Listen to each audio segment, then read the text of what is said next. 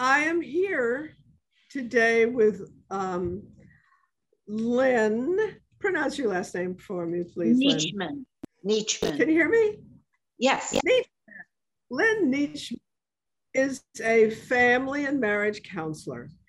And she has a very interesting take on what we in New Orleans and in Louisiana are going through at the moment. And actually, it's not just us, it's also people in other parts of the country who are dealing with the pandemic and other weather events that are happening all over the country, because well, we feel like we're under assault in particular because we have so much pressure on us from these storms.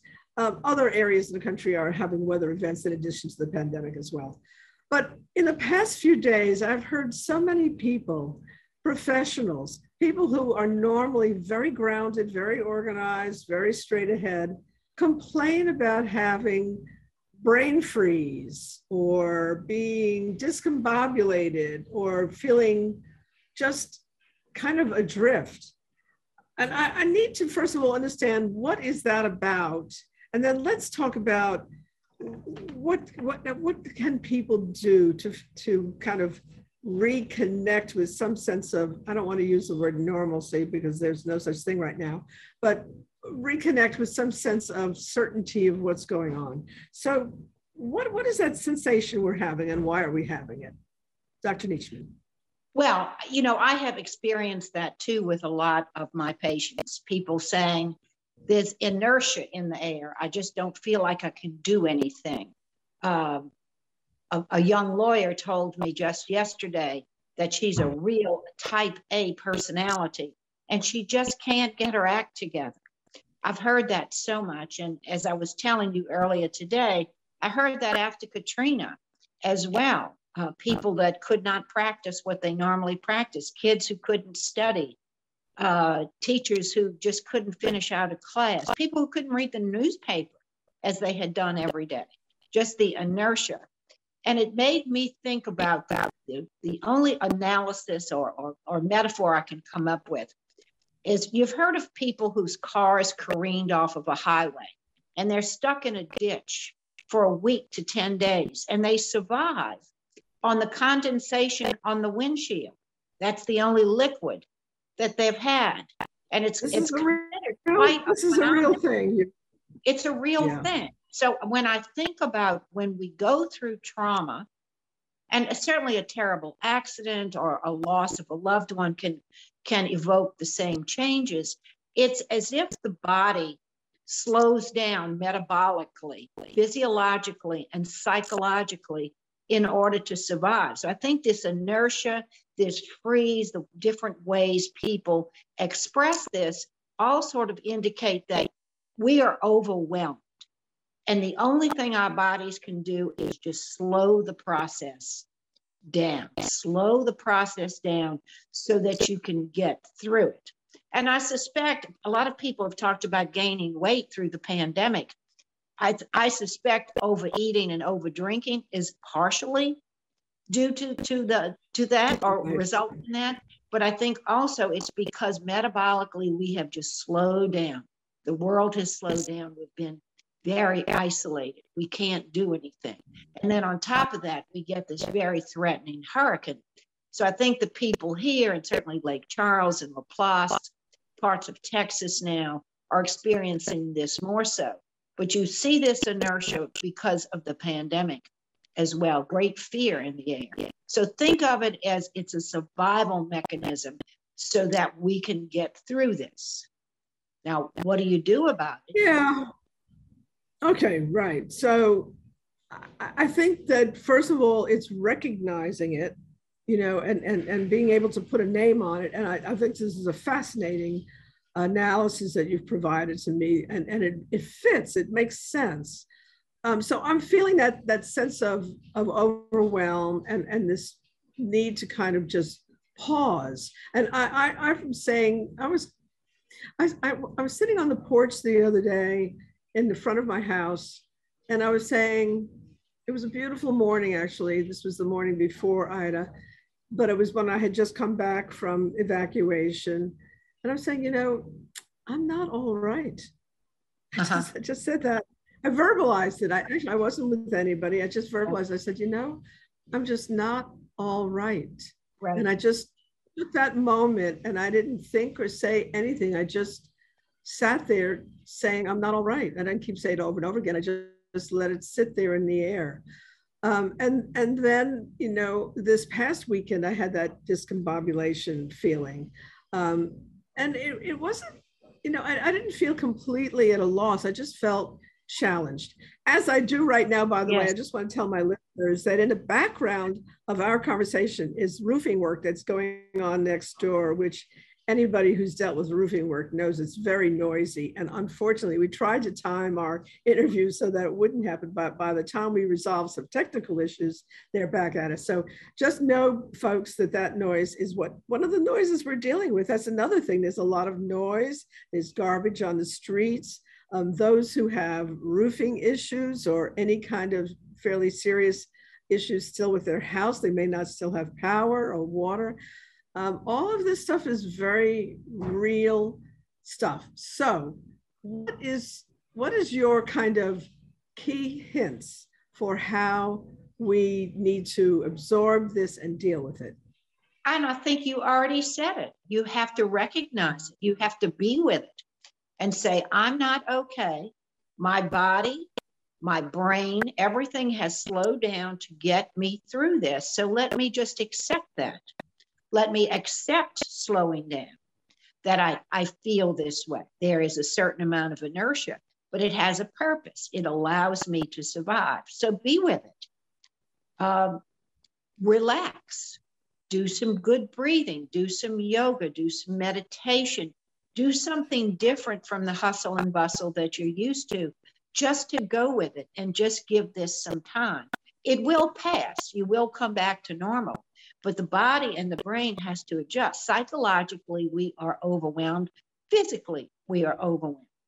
And that's about all we can do, is slow it down. And if we're not capable of doing it on our own, then your brain kind of does it for you. It says, okay, I'll show you.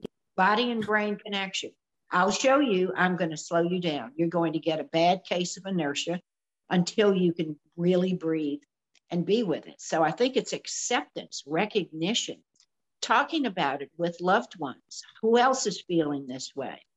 I think discussion is, I think bringing it up on your radio show is a great idea so that people can talk about what they're feeling. And I think it's, sometimes you've been hearing on the television now and then they'll talk about, services that are available, and they'll say that there are mental health services. I think people tend to think that somebody else needs mental health services, not themselves. And so that's another thing that I wanted to address. There's only so much you can do yourself.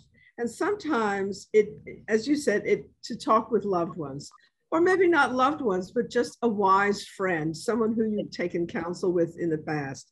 Or maybe you come and talk to somebody like you, whose profession it is, to talk about issues such as this. I often say, I've only tried to go for any kind of counseling a couple times in my life, but I feel like the concept of dealing with somebody who has addressed issues in so many other people, you've built up a database of how people deal with different kinds of situations and what works better and what doesn't work. And so I say, why not talk to somebody who has that kind of expertise and get the input? So I want people who are going through it to a higher level than some of us. I mean, my house is okay. So I'm in a peculiar state, but it's not nearly what someone whose home is really wrecked has to be going through. That's just a horrifying thought to me. And my way of dealing with it is, okay, someday it's going to be me. I mean, my husband is one of these doomsayers who says, we're in the wrong place at the wrong time with climate change. This environment is a very risky environment. My answer to that is, where are you going to go that's not risky now? Where are you going to go that's not in a floodplain? Where are you going to go that's not burning? Where are you going to go that doesn't have tornadoes? So, okay, we have hurricanes, and they're very scary. but everywhere on the planet right now is basically scary. So how do we deal with it in a constructive way? That's the other thing I want to go to. I'm a big believer that for every problem, there may not be an entire solution, but there are solutions. How do you advise someone in this kind of a situation to seek those solutions rather than assume, oh my God, this is terrible. I don't want to live here anymore. I can't, I've done this too many times. How do you counsel that person thinking that way about how to get on a more constructive path? That's a tough one because, as you pointed out, there's hardly any place you can go that doesn't have forest fires or flooding or tornadoes or freezing weather that we from New Orleans could never live through, snow and blizzards. So I think to help people reduce their lives to what has been successful and what does work for them, to assume tasks that they can complete and feel good about, to raise self-awareness of what the goods are around them, family, friends, what is good here. Certainly after Katrina, we looked around the city and thought, it will be 10 years before this is ever built up again. Yeah. And it wasn't, it was closer to 5 years. So that worked. For some, not for everybody, but for some. Yeah, but people got with the program after they had that period of inertia where nobody knew what to do. People were walking around like zombies. Then they got it together. So I suspect, I heard that about, I think it was on the front page of the paper, that a gentleman from Laplace said, I'm out of here, I'm done. That headline brought a lot of attention. Yeah, it would be interesting to see whether he really follows through with that. Some people might, but we're pretty ethnocentric here. So I think people are resilient and they will come back, they will rebuild. And I think a lot of resources are being made available out there. I understand that FEMA is being very generous and that's going to be helpful. Insurers, I think the adjusters were on the streets like 3 days later.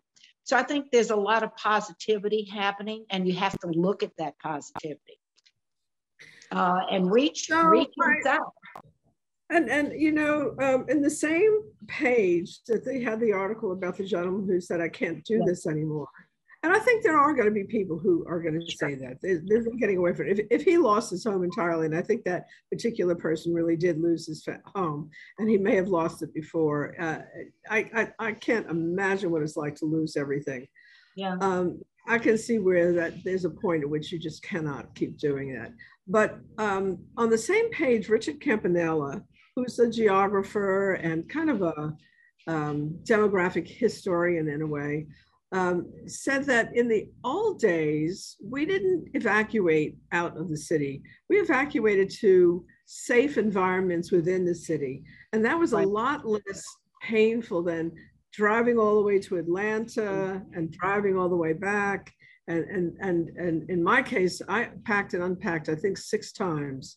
And I won't explain why, but it all had to do with whether my Generac was going to work or not and my insecurity about it. So I kind of chose other options at the same time that I tried to work to get it to work. And we sunk a lot of money into that, it's not cheap at all. It's hard to come up with that kind of money. But on the other hand, if you keep the power going, and there were 6 people in the city I was able to house in my house who didn't have power. So it was an important decision, but didn't work for a while. So it was scary. But I think that the idea of retreating to locations within the city, strong schools, he mentioned the F. Edward Hebert building that's been sitting there empty forever. There's a couple towers like the Plaza Towers could be adjusted. There are other facilities in the city that could be made safe for storms. And so looking to those more creative solutions to me is a really important. So that's that pivoting thing that's been happening during the pandemic. And I wonder to what extent you've been dealing with patients also who are doing that pivoting and how that's working. I mean, how many of the people who and in your practice have, quote, pivoted during pandemic? and are coming out in a better place? Or is that something that's a dream and it doesn't necessarily work? No, look at all the people who have been homeschooling their children and juggling their jobs from home as well, and doing a very fine job of it. I love the people who got together in pods, the mothers who put pods together, people that they could trust, so they would have their children with other young children, and they would take turns teaching the children. I think people have become very creative, and certainly learning how to turn your home into an office away from home. I love the commercial, that Shed Corporation that builds sheds. They were building offices outside the home for people. So, I mean, we have developed a great deal of creativity, and some people even like it better. I think it's going to change the whole landscape of who's in an office and who's not. So people are resilient, and when it works for them, it works. The children have been, I think the children have suffered a great deal, but I children was about to ask you about children. What are you hearing? What do you know about? What's the story on children? I think there are two factors with children. One is the social isolation. So I think the mothers who got together and created play and work pods had a good solution for that. The other thing is that I think their learning development has been thwarted, and the schools are talking about that, how they're going to play catch up. I know here at Haynes all summer, we had children in school for the summer trying to do catch up. I think a lot of the schools did that. Some children have not fared as well. Children who tended to be somewhat depressed, socially isolated, have not done as well. But kids are resilient, and resilient children, I think, get that modeling from the parents who have been resilient. You know, we're going to get through this. We're going to play games. We're going to make this work for us. What are the long-term effects of that? So the children, whether they adjust well or not within the short term, what is predictably or statistically true of the impact long term? My crystal ball quit working a long time ago. I don't know. I think the best predictor of the future is the past. So when you've seen children be able to bounce back from loss, from grief, having to move, whatever it is, they will bounce back. Some children are not as resilient as others. There's that X factor we don't know about. But we still have to move forward through this pandemic before we can even begin to speculate on what the future looks like. Yeah, but you know, I've had experience with children of divorces, and I'm sure that you've had a lot of experience with this, and you know that there tends to be a very lingering long-term impact of a divorce in a relationship between mother and father, and the impact on the child. So that's why I'm worried that the impact of these, even if the parents and the children practice a certain kind of resilience, and I think you do have to practice it. It's not natural. No, it's intentional. It may in fact be natural, but you have to work at it. It's not something that just happens. You have to make it happen. You have to be intentional. However, I don't think, yes, we do know children of divorce are overrepresented in brackets of dropping out of school, premarital sex, drugs, alcohol, etc. They are overrepresented in all of those pitfalls. No. But I think that's different from children whose intact families got together and made it through this pandemic. I've wondered about children of parents who, for whatever reason, have been vaccine resistant, and a child who has some survival instincts and some notions already as a 5-year-old or a 10-year-old or a 15-year-old about what is best for them. Those that don't agree with their parents and want to have a shot, want to be vaccinated. I wonder what's going on. What's that dynamic like? And do they do they have to sort of represent themselves and have that debate with their parents and say that I want to be vaccinated? Can you imagine that situation? I can imagine. I know some anti-vaccine people who really surprised me, and they don't want their children to have the vaccines. But you know, when they return to school, and some schools are back up and running this week, they're going to hear about the vaccine. They're going to hear from other people. So they may, some children, I don't know about a 5-year-old, but a 10-year-old who's coming upon the 12-year-old mark, and I understand the vaccine will be made available to younger children very shortly. They're going to be listening and probably going home and telling their parents, I want to survive. I want this shot. And I would suspect there will be some commercials around this, like there have been about the some other vaccines where you see young children saying, I need my parents to listen to this. So yes, I think it will be interesting dialogue. Some parents just don't know enough science. Other people subscribe to conspiracy theories that are just completely off the wall. One person told me that my vaccine is being talked to by the towers in the sky, the 5G towers, and that's just out of this. I don't know that there are that many of those people, but some people are just afraid of that. There are plenty who think that there's some kind of conspiratorial thing going on. And you know what I think has contributed to that, actually? Those of us who use technology, who are online, and we pick up the paper one day and we discover that what we thought was a private conversation that we were having with someone is actually accessible to these tech companies. And they're listening and they hear it and they theoretically can use it. Or how many times have you noticed that you opened up a website to look at a dress, and next thing you know, within seconds, you get an ad for that dress. Right. And you realize that you are not operating privately. Right. I have to say that it doesn't make me think that the vaccine is connected with towers, but it makes you very uncertain about your control over your own life. And I think that's a contributing factor for folks who have conspiracy theories about the vaccine. I actually, that never occurred to me until just now in this conversation, that that's part of it. And we shouldn't be terribly surprised at that, because boy, do I get mad when my phone says, well, I can help you with that, and I'm saying, excuse me, don't listen to me. I get really annoyed thinking that phone is listening to me. And I have an IT guy who tells me, Jean, whether they say that they're listening or not, they're always listening. Well, that's pretty creepy. That's real. Pretty creepy, but is it being used for good? You know, I sort of like it when Google knows where I am and can help me find my way out.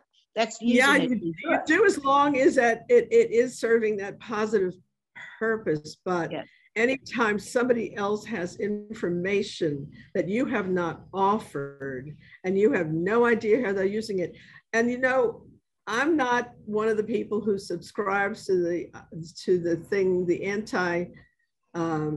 anti-tech thing that's going on that says, you know, leave the technology companies alone or else it's going to crimp our style going forward. But I don't like the idea that people have access to. When something asks me, can we track where you are?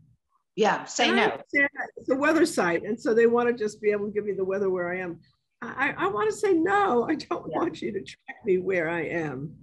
And so that's where I think a little bit of this vaccine weird thinking. We think it's totally weird, but it's not so weird if you put it in the context of our uncertainty about how people are accessing and using our information. Absolutely. And Big Brother's been watching us a lot longer than the pandemic's been going on. And it's going to continue. We just have to use our settings in our phones and whatever access we have to turn these things off so it doesn't get out of hand. My IT guy literally says you can't do it, which is truly frightening. So they're going to find ways. We are going to find ways. We're going to have to be able to shut it off. Although I can tell you that one of my friends that I spoke with yesterday was saying that he, as a birthday present to his wife recently, who had her birthday, they shut their equipment off. They just shut everything off, and they were not hooked in. And it takes work to do that now because we are totally addicted. Everybody knows we're addicted. And so that may be the only solution, to really literally shut it down for now until we find out. Yeah, and people are deciding to do that. I know I've gotten on top a little bit of our dealing with the storm. So maybe this is a good point for me to stop, because I could just keep pulling the layers back so on my own paranoia about, excuse me? I said, so good talking to you. And, and do encourage people, you know, there's that universality principle, whether you see a therapist or you're just talking among friends, when we've all shared the same experience, if people who are experiencing inertia or a brain freeze or whatever they want to call it, when they can meet with friends and say, how do you feel? Oh my goodness, I feel that way too. We automatically feel better that we're not in this alone. Automatically, universality principle. I'm going to close with that because I totally agree with that. That's exactly why I called you, because I was talking to too many friends who were going, oh, I was saying, wow, so it isn't just me. Right. It isn't just me moment is a very important moment. It's not. Oh, Doctor, I have appreciated so much talking with you. And I look forward to checking in with you on occasion, if you don't mind. All right, that'd be lovely. Thank you. Thank you. Night, night. Very, very much for your time. Take care. Bye-bye. You too. Bye-bye. I just want to say how much I appreciate the doctor being able to speak with us.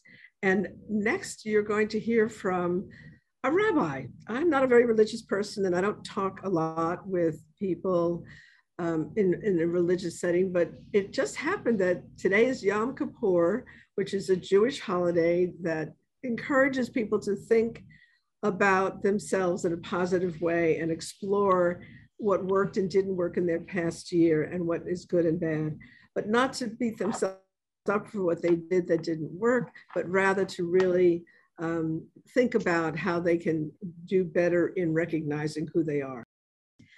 We're sort of in the middle of a very interesting week, I think, in Louisiana. I'm headlining my newsletter this week as Louisiana, the state of suspension. We're kind of in a weird moment where we kind of don't have a complete grip on where we are and what our place in this situation is. We've all been through a lot. Many of us evacuated, some of us turned over their homes to other people. We've been doing a lot to help others. It's been a complicated time. And here we are on the eve of Yom Kippur, and I don't know enough about it because I'm a halfie, as I refer to myself. But I was speaking with a good friend of mine this morning, and she was reminding me about it and talking about the assignment, in a sense, of this holiday to think deeply about oneself and one's life and of, I guess, humanity in general. So I thought it would be really interesting to talk with you, Rabbi Zeitlin, to share with people the meaning of this holiday and the instinct to think deeply about oneself and about one's life and other people's lives as a way of giving people, you might say, a kind of spiritual and psychological tool for dealing with the time we're in. Does that make sense? Most definitely, most definitely. And thank you so much for having me on. It's a pleasure and it's an honor. And as you mentioned, it's the eve of Yom Kippur. It's a busy time for the Jewish community, especially for rabbis. This is our time, right? And I know you're really busy, so I appreciate you giving us some time. Right.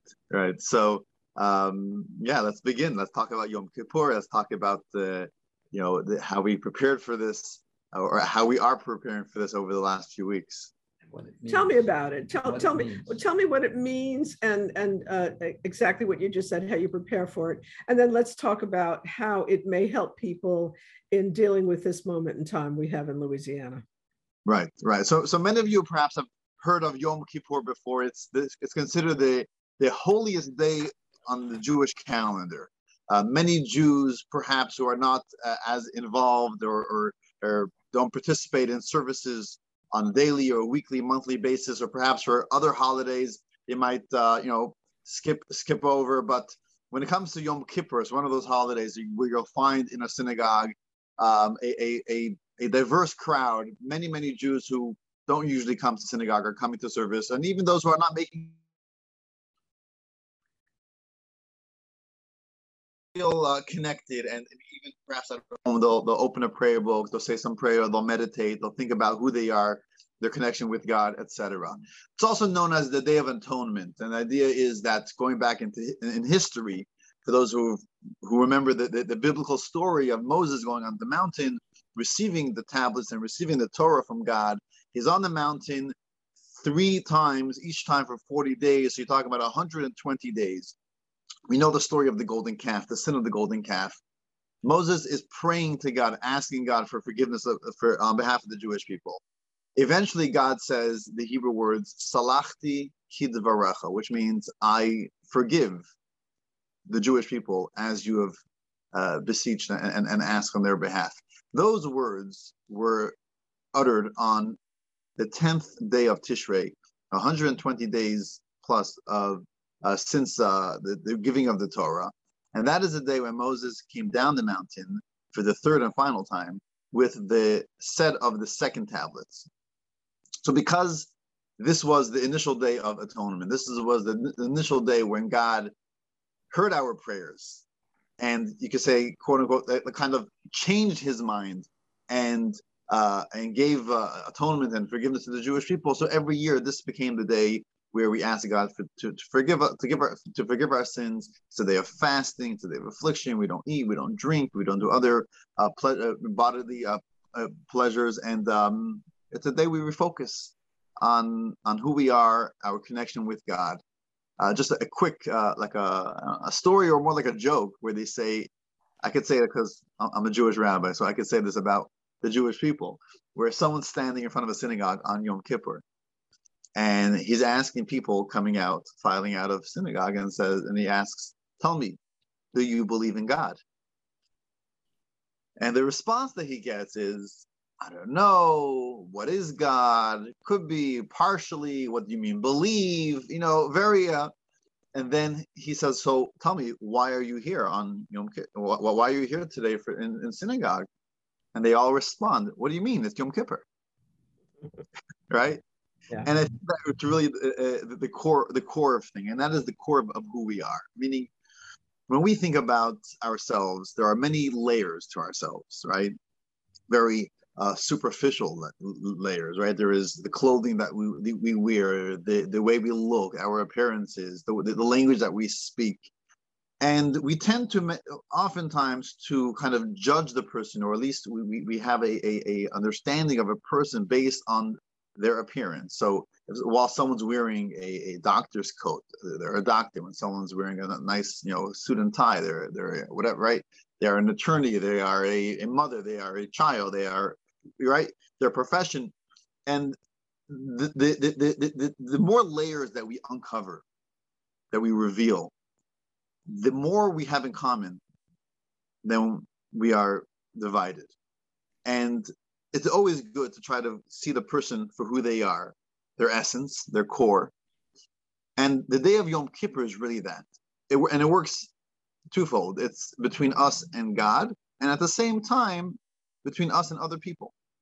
Yom Kippur is the day where our essence is revealed, who we really are. In Hebrew, there's a word neshama, which means our soul. This is the day of our soul. And when we look at the soul, if we are a doctor of the soul, we could analyze it and we could see that souls are very much alike.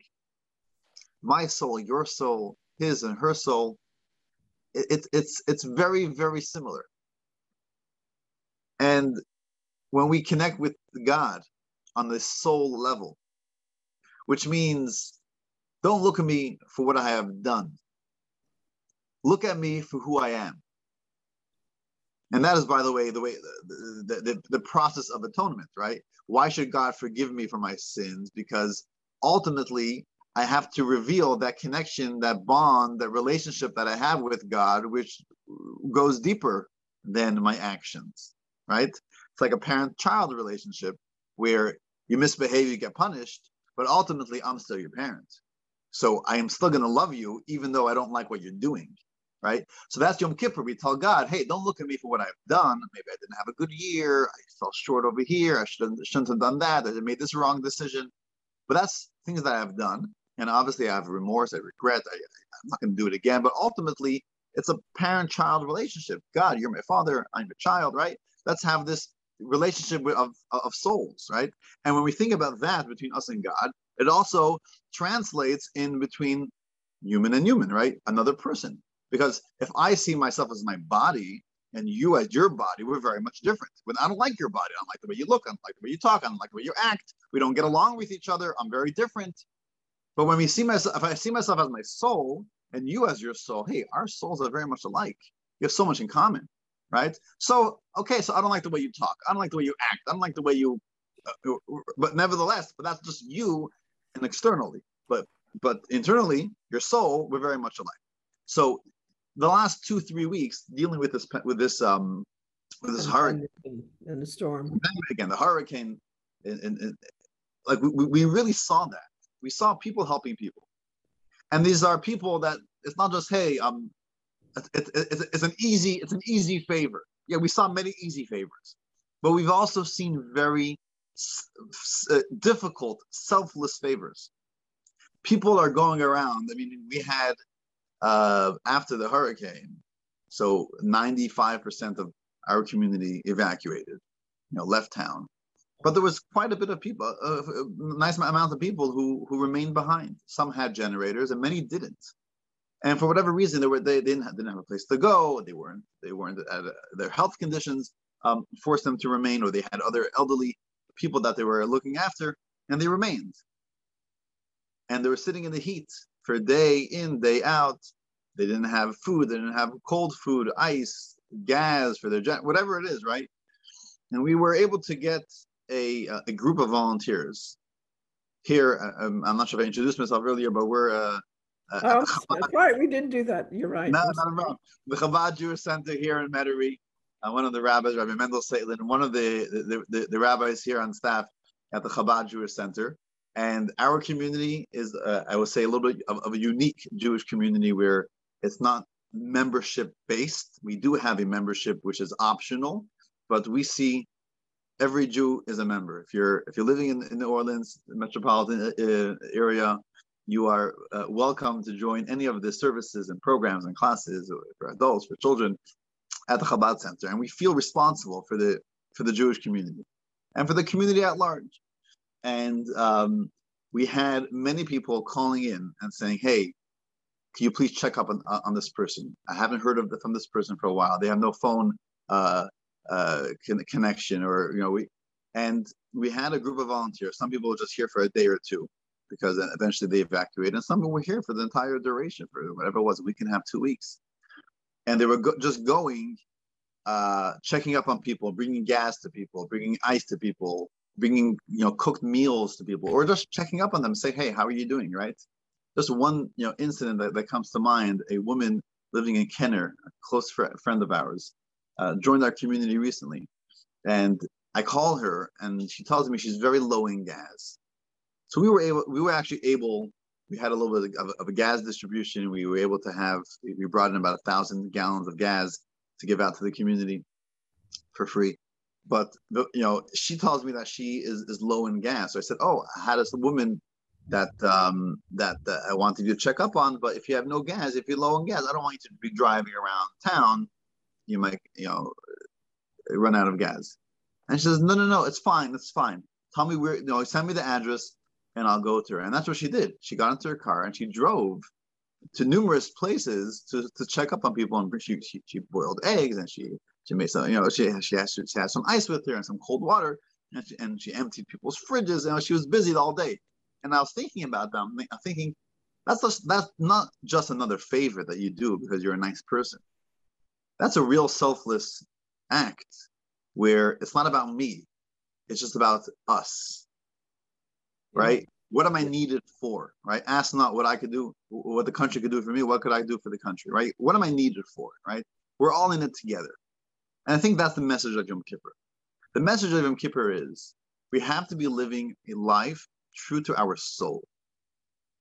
And when we live a life true to our soul, our connection to God is real. It's not about the benefit I get from being close to God. It's not about the pleasure or the benefit I get from my relationship, my Judaism. It's who we are, and that translates as well to the connection, the relationships that we have with others as well. It's not about what I could gain from this relationship. It's about the relationship itself. You know, I couldn't help but think when you first started your conversation, and you were talking about forgiveness and the importance of forgiveness. So again, you know, although I'm a half Jewish, half Catholic, I was raised Catholic, but the Catholic faith, of course, as we know, is based on Judaism in many ways. And one of the ways is the principle of forgiveness. So, you know, in the Catholic religion, every 2 weeks, we would go to confession to a priest and confess our sins, and then do some religious, some prayers in our effort to atone and to get our sins forgiven. It's obviously a different practice. And I don't think it was as deeply thought of, at least in my teachings, because I basically went to what's called release time instruction in the public schools in New York, where I was raised. But on Wednesdays, right? Huh? Tuesdays. Yeah. Tuesdays here in the Bronx. It was Tuesdays. Okay. But I think that I've always felt that the thing about the Christian faith, which again, as I view it, is so closely related to the Jewish faith, is a sense of shared humanity and caring for other people, and the basic principle of do unto others as you would have do unto yourself.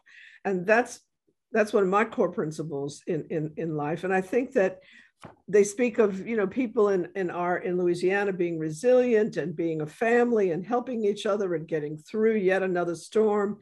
It's that same principle. And we call it being a Louisianan because we have challenges here that are maybe a little bit rougher than some places, although every place has its set of challenges, right?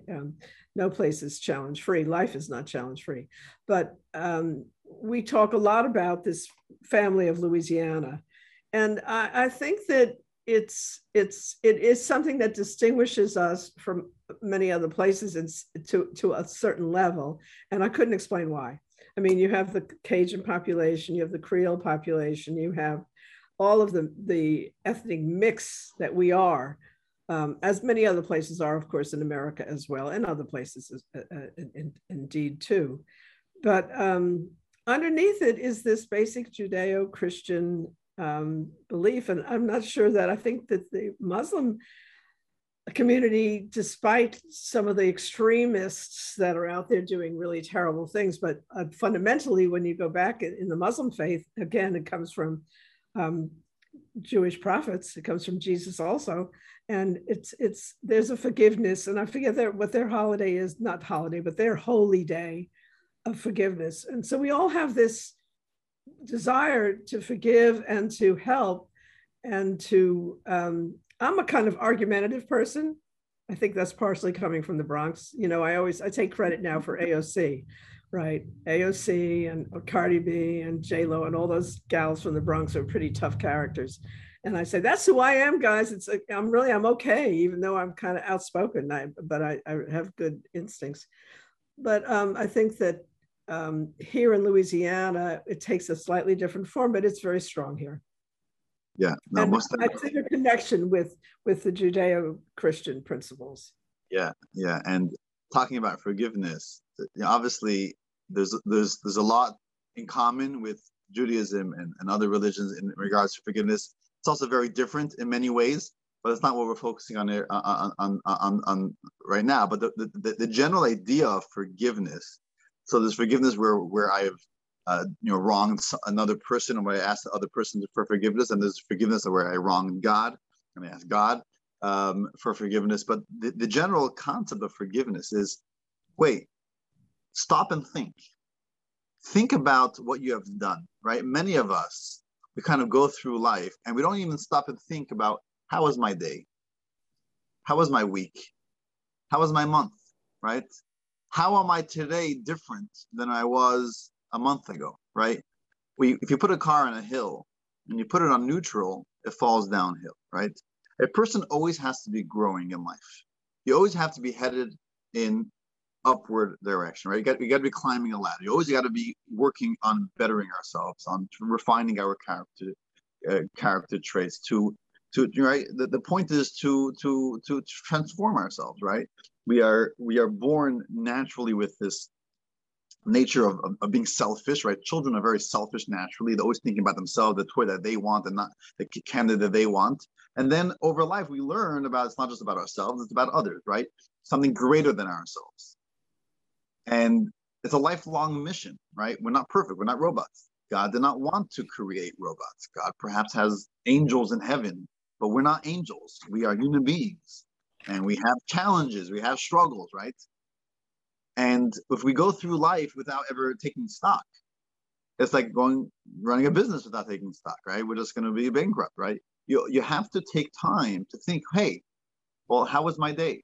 Perhaps every evening in Judaism, we have this concept where before we go to bed, we take stock. We say the Shema prayer, which is one of the famous prayers in Judaism, Hear, O Israel. And while we say the prayer, we're thinking about our day. And then we make this resolution, well, tomorrow we will have a better day. And if we do this every day, we do this every week, we do this every month, comes time to Yom Kippur, we have it all down. We have a very organized, spreadsheet over here, and we know exactly how our year was, and we say, you know what, we have to ask forgiveness for this year and make a resolution that the coming year we will be better. Will we be better? That's a good question. It's up to us, but we have to recognize, and the first step to healing is recognizing that there's an illness. So I have to, if you don't mind, I want to bring up a challenging question that wasn't my original intention. My original intention was to talk about what you've just been saying in relation to going through the pandemic and the storm. But there's something else that happened in the past year or so that's causing a lot of divisiveness in the country on the one hand, but it's also, in a way, moving us forward. But there are challenges involved. So we have the Black Lives Matter movement, and we have the Me Too movement. So it's about women's rights and the rights of our Black citizens in this country, and well, really in the world. But there are those who feel that that challenge is unforgiving, and so they call it cancel culture. You've heard the expression, right? So how would you embrace the notion of Black Lives Matter and the corrections that we are all trying to address right now, and also the issue of women's rights? How would you take your context of the Jewish forgiveness to relate to the Black Lives Matter and the women's rights movement? Is that a fair question? It's a very fair question. It's obviously a question on many people's minds. There is this cancel culture today. Not to get into the specifics, but the general approach, I think, something that we could learn from Judaism. The way we see a sin. You know, there's not to get too Talmudic on you, but there's a very interesting passage in the Jewish Talmud, and it says and that the Talmud, for those who don't know, is basically, it's your kind of your Bible. It's not the Bible, but it is it's where your laws of the religion are. The rabbis teach. It's the teachings of the rabbis that was compiled roughly about maybe 1900 years ago. And it's what we study. It's what Jewish law is based on. You know, that's maybe the gist of it. But either way, so this says an interesting comment over there. It says that if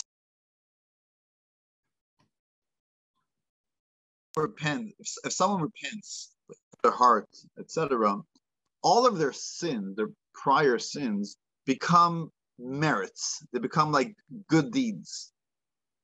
And the obvious question is, what does that mean? I did something wrong. I hurt another person.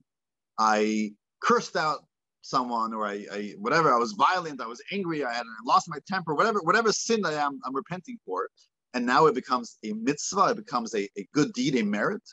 So the explanation is that wait, now you're a better person.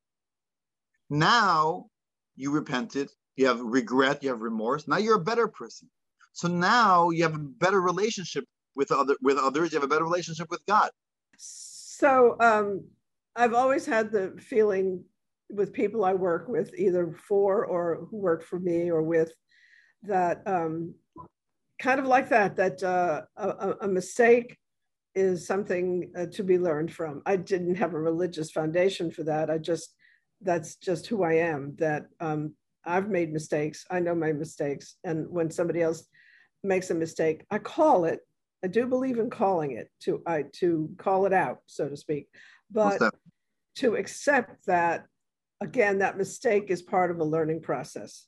Mistakes are part of learning. Exactly. And you know, in my 60s, I was never a kind of a hippie, but I was a 60s girl in New York, right? And I read the I Ching. Now, I don't know if you have ever heard of or read the I Ching. It's based, I think, on Confucian philosophy primarily, but there's an expression that I'm not going to be able to quote, but it was basically about how adversity is critical to advancing in life. And so it's very related to what we're talking about. And I can't remember whether there was a forgiveness element to it, but it was just about how difficulties lead to advancing your understanding and your ability to deal with life. I think that's kind of what we're talking about in a way.